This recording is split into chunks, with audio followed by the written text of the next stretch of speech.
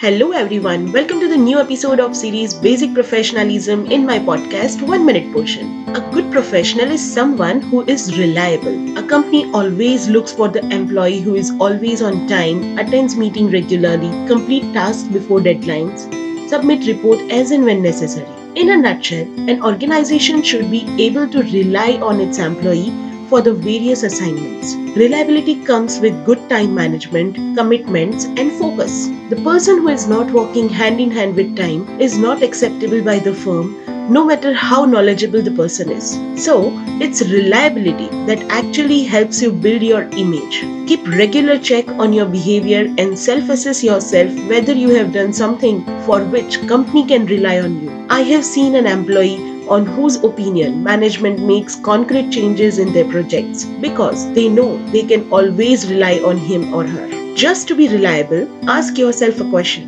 What sort of an employee you would find reliable one? Do exactly the same. It's so simple.